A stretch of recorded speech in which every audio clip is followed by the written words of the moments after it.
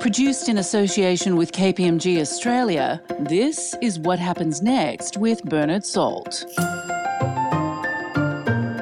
Hello, I'm Bernard Salt.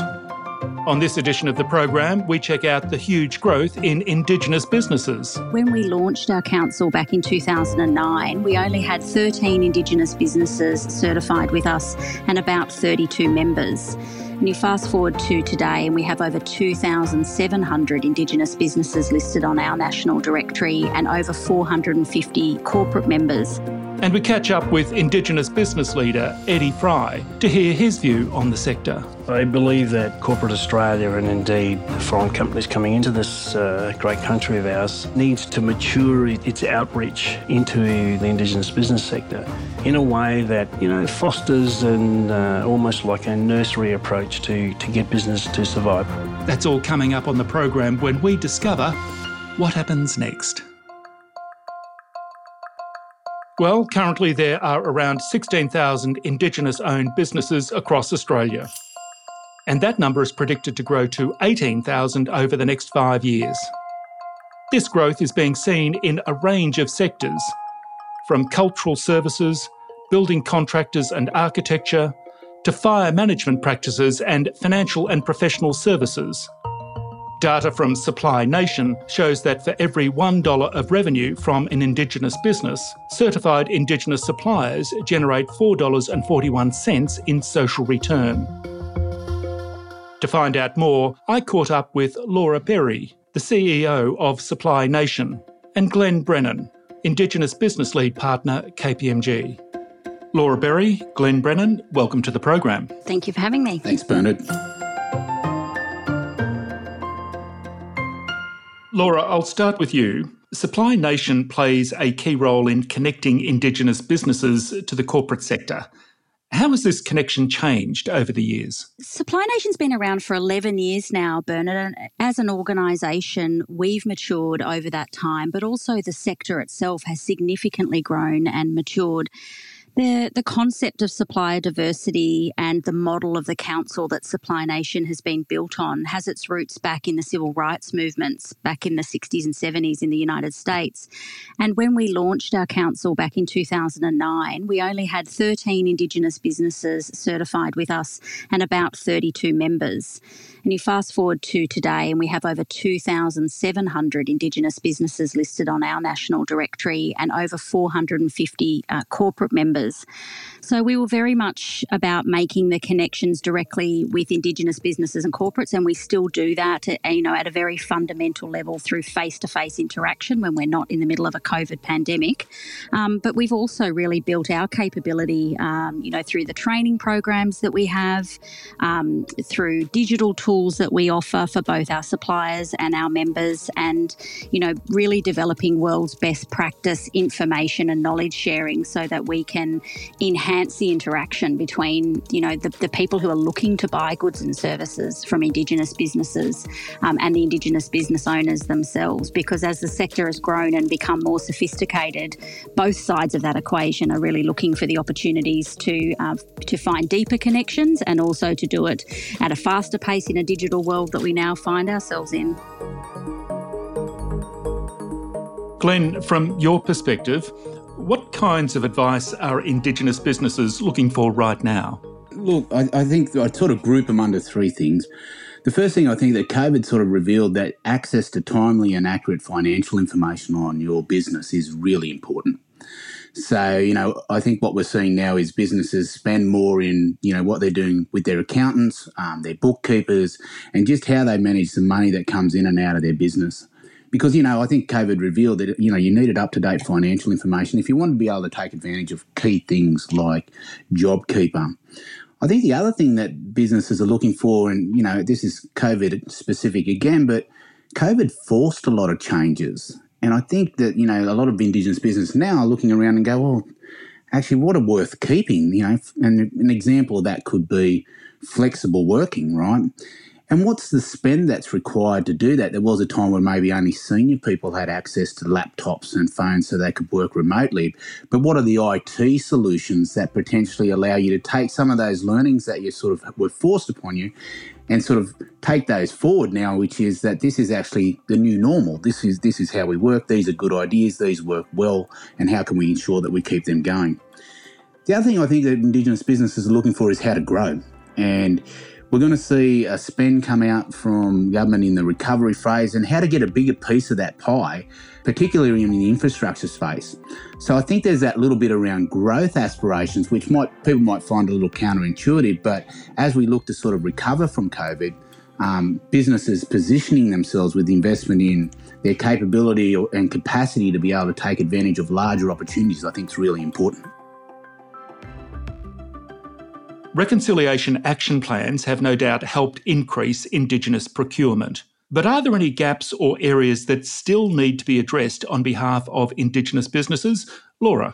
Look, I think reconciliation action plans have been a game changer in terms of the way that businesses and corporations in particular have engaged with Indigenous business, because the framework that is there that allows a business to set themselves a framework for how they engage with Indigenous people across a range of areas, including through business, but also how they then set targets and report on that. That's been a really critical step change. And we do hear from a number of our Indigenous business owners that when they're thinking about how they might approach a business to talk to them about any opportunities for them to do work together, they'll check whether they're a member of Supply Nation, but they'll also go and check whether they have a reconciliation action plan and use that, I guess, as a tool or a lever to go in and say to that business, we know you have a RAP, we know you're a member of Supply Nations, we know that you've got a commitment around Indigenous procurement, so how can we have a conversation, or how can we help you with some goods and services that might help you towards your RAP targets? And I think that the program has definitely developed significantly over time. I mean, it was 5 or 6 years ago now that I was in a corporation writing our reconciliation action plans and doing the reporting on them. And I think the process and the accountability side of things has increased over time. But I still think there are, extra steps that organisations can take, and making those targets that they do set public and transparent. Glenn, your thoughts? Yeah, very similar. But I think that the bit that we're seeing the growth is that the Indigenous procurement policy of the federal government is not just for government departments. And I think you've seen initiatives come out of the Business Council of Australia now, like the Raising the Bar initiative, where 16 corporates have sort of signed up to buy $2 billion worth of products and services for Indigenous businesses. I think it's really that growth in demand where potentially reconciliation action plans, where they make commitments and hold themselves accountable. So I think that's a real opportunity. I think the other opportunity we talk about is and Laura mentioned this, we've got 2,700 Indigenous businesses now, but really working with some of those more established businesses to help them grow. And we want businesses that go from taking advantage of $1 million opportunities to taking advantage of $10 million opportunities. And the last piece I was just going to talk about is that we don't want an over-dependence on policy. I think that we need to look at, and this is on the demand side, is that when organisations, sign up to buy, that we need to be working just as hard that we're working on the procurement officers to make sure that they're sort of aligned with the expectations, they're aligned with the values, and we're able to work together on a supply and demand which actually will produce the best outcome for everyone. So, I think there's exciting times ahead. It appears that there's a boom in Indigenous businesses across a range of sectors, but how does this sector keep the momentum going and take it to the next level? Again, Laura. We've just crunched some of the numbers from our members reporting at Supply Nation over the last financial year, and we've seen more than $1.5 billion worth of spend with Indigenous businesses, and that's not with 100% of our members reporting their spend at this stage. So we were seeing pre-COVID that, the sector was growing at about 13% per annum at a much, much faster rate than the non-Indigenous business sector. We've seen at Supply Nation during the pandemic, quite interestingly, of course, a number of businesses are holding on, and we're not seeing businesses deregistering and ceasing their operations. And perhaps that is an outcome of things like JobKeeper, etc. So we'll see how that plays out over the next little while. But what I'm finding really interesting is that we're continuing to see new businesses registering on our database, and we're actually having record months of registration.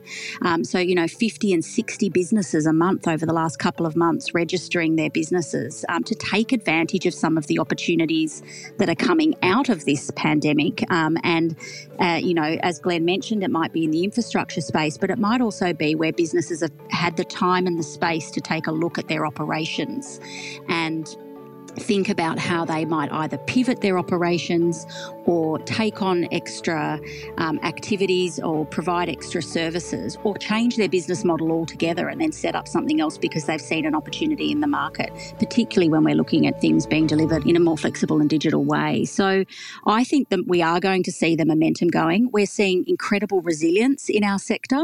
I think that speaks to Aboriginal and Torres Strait Islander people in general. We are a resilient people, and I think we're going to see some really exciting momentum continue as part of this recovery going forward. And, one of the great things that we're seeing in the evolution of sort of the Indigenous business space, in the early days you would have seen joint ventures, which would have been an Indigenous company sort of signing up and having a joint venture with a non-Indigenous partner because that partner would give them scale. But what we're starting to see now is where Indigenous businesses are partnering with other Indigenous businesses, right, to achieve scale. And I think what we're starting to see there is that by working together in partnership, Indigenous businesses working with each other, they're able to offer national scale, they're able to offer flexibility and a passion for Indigenous Australia. From each of your views, what advice would you give to Indigenous entrepreneurs thinking about starting a business or who are just starting out? I think that it's still a great time for an Indigenous entrepreneur who's thinking about starting a business to jump in with both feet and give it a go. There is an increasing amount of support in the sector these days. We've got our Indigenous Chambers of Commerce, we've got Supply Nation, we've got our corporate and government members who are all looking to support businesses through that journey. But now we actually are also seeing, as Glenn mentioned before, established and mature Indigenous businesses in the marketplace and role models for new entrepreneurs entering the market to reach out to and ask for advice. And I think that's something that we weren't seeing a lot of 10 years or so ago. So that's a really exciting opportunity, I think, for Indigenous entrepreneurs. I think Huda Guru's probably said it best. There's no time like the right time, and now's the right time. I think getting into business is just taking that first step, and I encourage Indigenous entrepreneurs out there to do exactly that. It's okay to have a go and maybe not get it right the first time. I think for all of us, we've learnt the most when we've actually really tried and failed at something. And the amount of businesses and entrepreneurs out there that have tried and failed, learn a lot and tried again. I think it's one of those things that we need to get comfortable with is that it's tough and it's something you might have to have a couple of cracks at. But having that resilience and making sure you take advantage of the opportunities and the support services are there, it really should make your life a little easier and give you a leg up and give you a ticket to the game. I do talk about the ticket to the game. The Indigenous procurement policy is exactly that. But at the end of the day, with 2,700 Indigenous businesses now registered with Supply Nation, it's a competitive market. So there is something about that willingness to compete, making sure you've got clarity regarding your capability statement and what you offer and how you're able to differentiate yourself from competitors is really important, because at the end of the day, this is the business world and there's lots of people out there looking to take advantage of this opportunity. Glenn, I love that point about failing is part of business and it's how you recover from that. So I think that's some great advice. Laura and Glenn, thanks for helping us discover what happens next.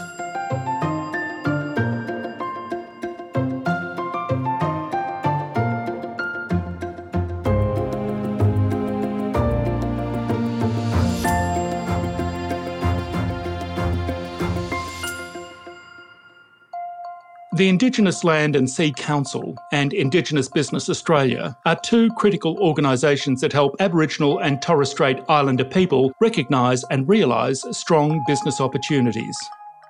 For more detail on the role these organisations play in the Indigenous business sector, I spoke to Eddie Fry, chair of both the Indigenous Land and Sea Corporation and Indigenous Business Australia. Eddie Fry, welcome to the program. Hi, Bernard. Eddie, you've written before about unlocking the potential of the Indigenous estate. Firstly, for our listeners, can you explain what the Indigenous estate is? Okay, the Indigenous estate is a large mass holding of Indigenous groups right across the nation. They could be land that is managed, lived on, owned or leased by these groups. They've been held either in their own right through acts of legislative powers that bestowed land to the holdings of and ownership of Indigenous groups with specific regulatory arrangements around them. And of course, then there's native title and the determination of native title. And so unlocking the potential of this Indigenous estate can be quite complicated. What are some of the best examples of this that you've seen? It's complicated for a number of reasons, and I don't think anyone would be surprised that top of the list is trust. The lack of trust that Aboriginal people or Indigenous or ATSI people may feel, I think is a very real consideration that complicates matters. Over the last probably 10 to 20 years, maybe a little bit more, the industry that I've worked, which is the resource sector, it had to spend a lot of time and energy and resources to develop a platform of trust. For example, if we acquire land as part of the Indigenous Land and Sea Corporation for an Indigenous group, a state or territory government or indeed a federal regulation or legislation piece might apply to that particular parcel of land, and it takes a significant amount of time to be able to get the either state or territory government to allow us to divest that land in total ownership to the Indigenous group for which we bought that land.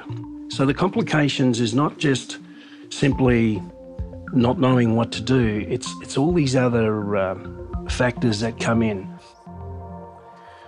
Now, here's the thing. We in Australia, we don't applaud well enough the theory of minimisation of errors. There's this big difference in the way we see people approaching business. And if someone fails, we tend to turn that individual into a pariah. And it's very difficult for that person to get up off the ground again and have a go. And then there's the stigma of a failed business. Now, we know that in the small to medium-sized enterprise, whether it's Indigenous or non-Indigenous, within the first 3 years, 60% of the number of businesses are going to fail. And we also know that a number of them are reasonably profitable.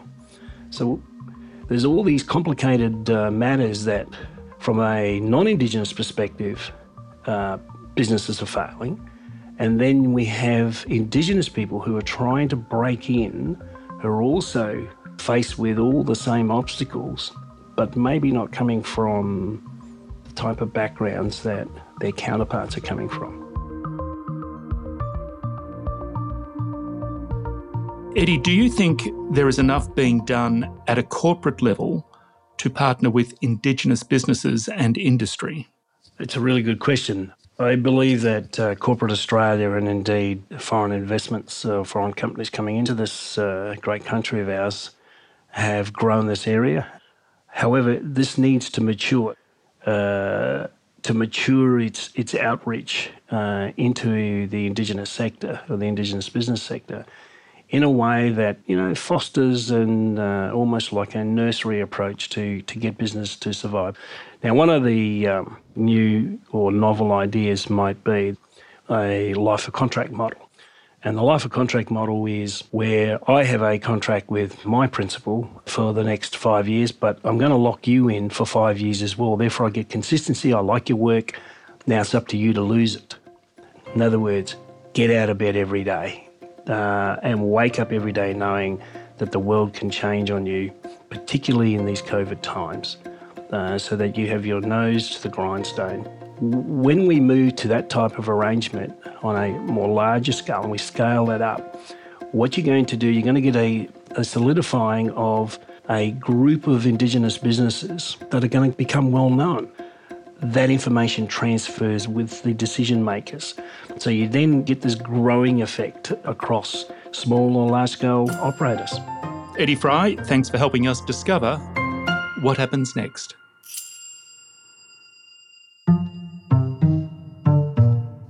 I'm Whitney Fitzsimmons, the executive producer of What Happens Next. And now it's that time in the program for something a little bit different, where we turn the tables and I get to interview our host and resident demographer, Bernard Salt. So Bernard, it was amazing to hear from Laura and Glenn that there's such huge growth in Indigenous-owned businesses. What do you think? Absolutely. I think that it's wonderful to see those numbers, the expansion in the number of businesses that were registered with Supply Nation.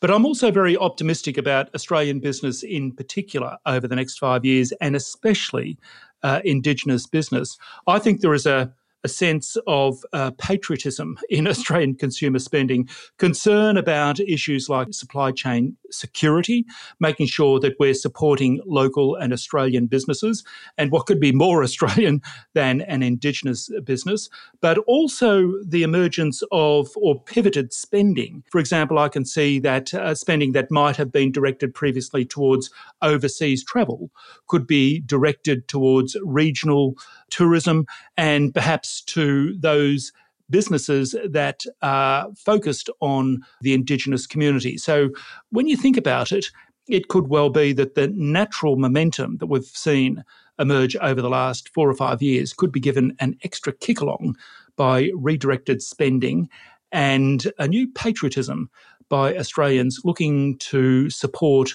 local and very Australian businesses.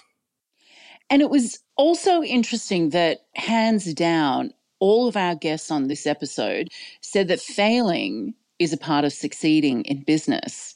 What's your view on that, Bernard? I love that comment from every one of our guests, because when it comes to failing, I kicked off my career by failing. I failed my first year of university. And in fact, because I was spending far too much time socialising, as it turned out. Having too much fun, Bernard. Having too much fun, yes. I suppose that's part of it. But also it was the wake-up call that I needed. And I've long thought that you learn more from failing or from a failed exercise than from just going from one success to the other. And I think it's also, you're setting up unrealistic expectations for yourself if you think that you're going into business and you won't make any mistakes. Now, hopefully you can't keep making mistakes, but you've got to learn from them. And I think that's the great learning that I took out of failing university, face up to things and make sure it doesn't happen again, or to learn where you went wrong and to create a better product. In many respects, it's like honing a sharp knife. Every time you make a mistake, you're sort of sharpening the blade to make sure that you're better positioned to thrive thereafter. And I wouldn't want to make a habit of it. You can't do that in business. But as long as you learn from it, recover, and that's where resilience comes in, I suppose. I think there's a lot to be learned from failing. All right, well, that's all for the program. Thank you, Bernard. Thank you, Whitney. And thank you for listening to What Happens Next.